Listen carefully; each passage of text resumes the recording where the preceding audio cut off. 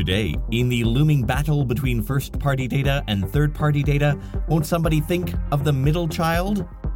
Yelp may label your location a COVID risk. Agorapulse is about to raise its prices.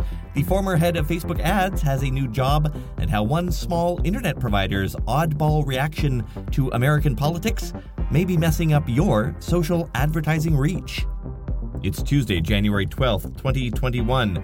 Happy National Youth Day, India. I'm Todd Maffin from EngageQ Digital, and here's what you missed today in digital marketing.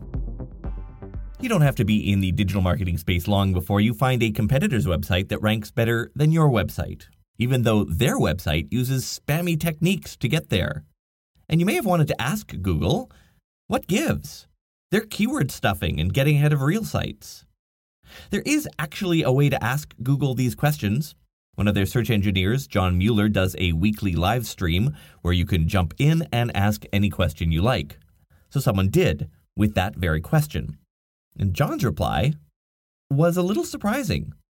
For the first time, I think, he confirmed that Google knows a site is doing shady things, but rather than derank them, sometimes they just ignore it. For some things, we can recognize that a website is doing something badly, and we try to ignore that.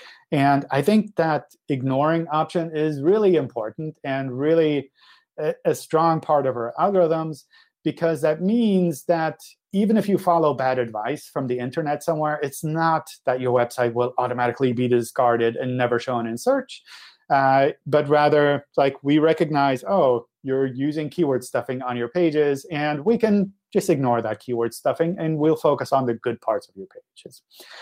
So if you get weird advice from friends or from the internet about your website, and you follow that advice, and we can recognize that you're trying to do something sneaky there, then we'll try to ignore that and instead focus on the good parts of your website. This revelation surprised me a little. Until now, we've always thought Google gives a lower score to shady stuff, not ignores it outright. One tip he did offer was a reminder to poll your users every so often. We did a blog post specifically, I think, for the core updates and for the Panda update at a time with like lots of questions you can ask yourself or you can ask users about your website. And that's the kind of thing that I would take and do a user study and maybe find 10, 20 users of your website and go through these questions in an objective way to really get input on where you can improve your website, not purely from a technical level, but also kind of from a user level as well. User polling is important, of course, but don't always take your user's word for it. At our agency, we work with a number of shopping centers, doing a bunch of stuff: engagement and moderation, social ad campaigns, and a big chunk is organic content. We do poll their fan base a couple of times a year with a short survey asking what content they prefer to see on the feed.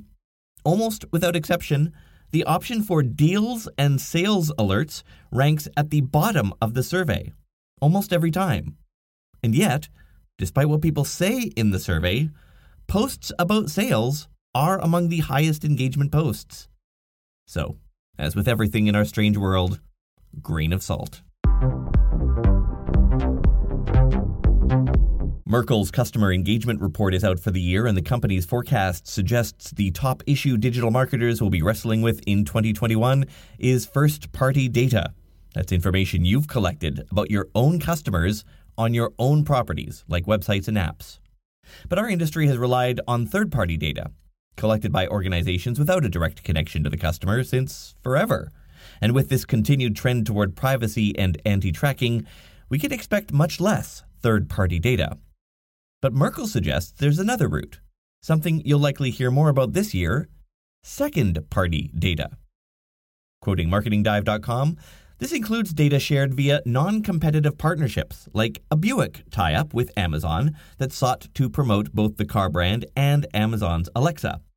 Second-party data is also shared via retail networks, which continue to proliferate among retailers including Walmart, Best Buy, CVS Pharmacy, Kroger, Target, and Walgreens. These networks help marketers tap the data that retailers collect about consumers when they are close to making a purchase.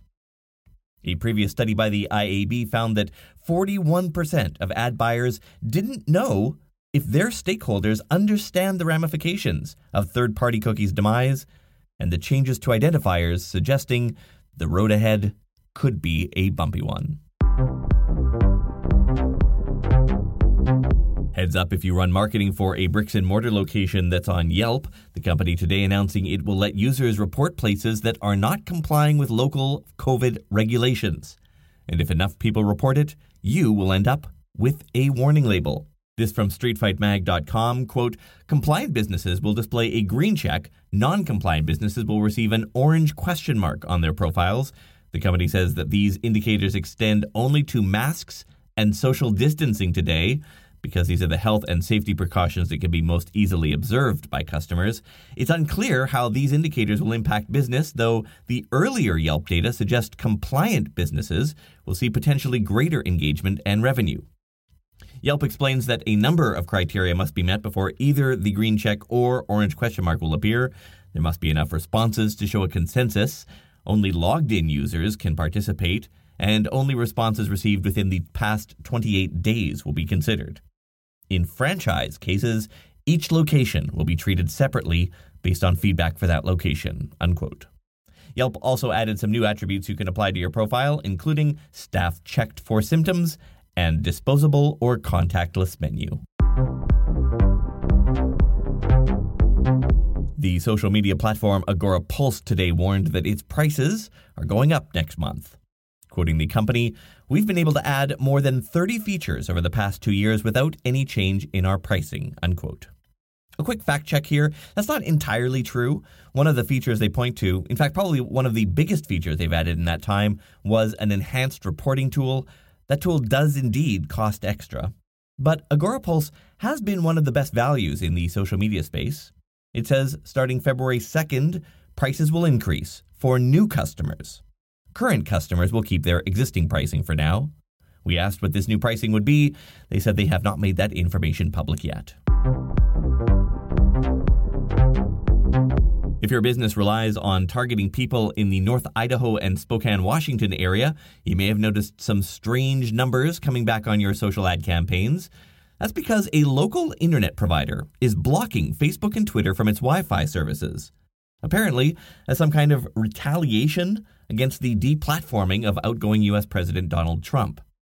The provider, called Your T1 Wi-Fi, emailed its customers this week saying, quote, it has come to our attention that Twitter and Facebook are engaged in censorship of our customers and information. Our company does not believe a website or social networking site has the authority to censor what you see, unquote. And so, starting tomorrow, the company will, censor what their customers see. Because that'll show them, I guess. Customers do have to request this. It won't happen to all their customers. And some media are reporting the move could actually violate Washington's net neutrality laws.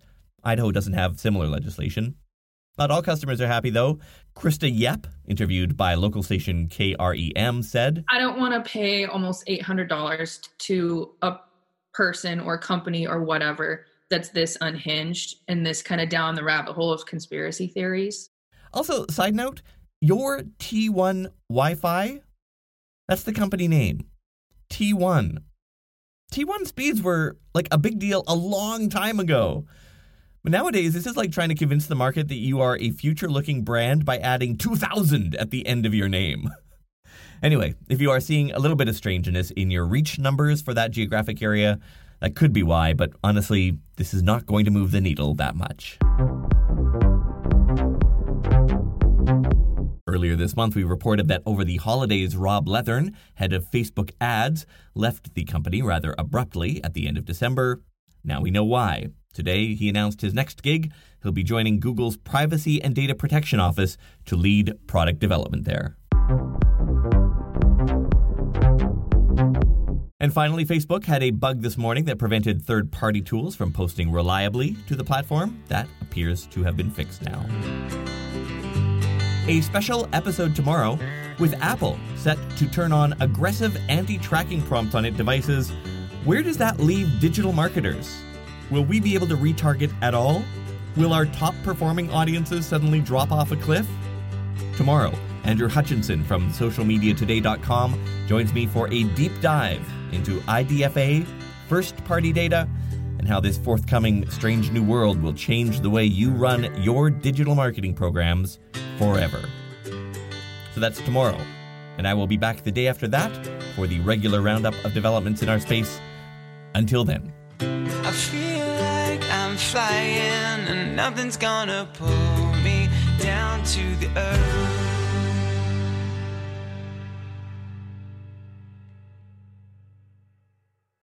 This is the story of the one. As a maintenance engineer, he hears things differently. To the untrained ear, everything on his shop floor might sound fine, but he can hear gears grinding or a belt slipping. So he steps in to fix the problem at hand before it gets out of hand. And he knows Grainger's got the right product he needs to get the job done, which is music to his ears. Call, click Grainger.com, or just stop by. Grainger, for the ones who get it done. When you need mealtime inspiration, it's worth shopping Kroger, where you'll find over 30,000 mouth-watering choices that excite your inner foodie. And no matter what tasty choice you make, you'll enjoy our everyday low prices, plus extra ways to save, like digital coupons worth over $600 each week. You can also save up to $1 off per gallon at the pump with fuel points. More savings and more inspiring flavors make shopping Kroger worth it every time. Kroger, fresh for everyone. Fuel restrictions apply.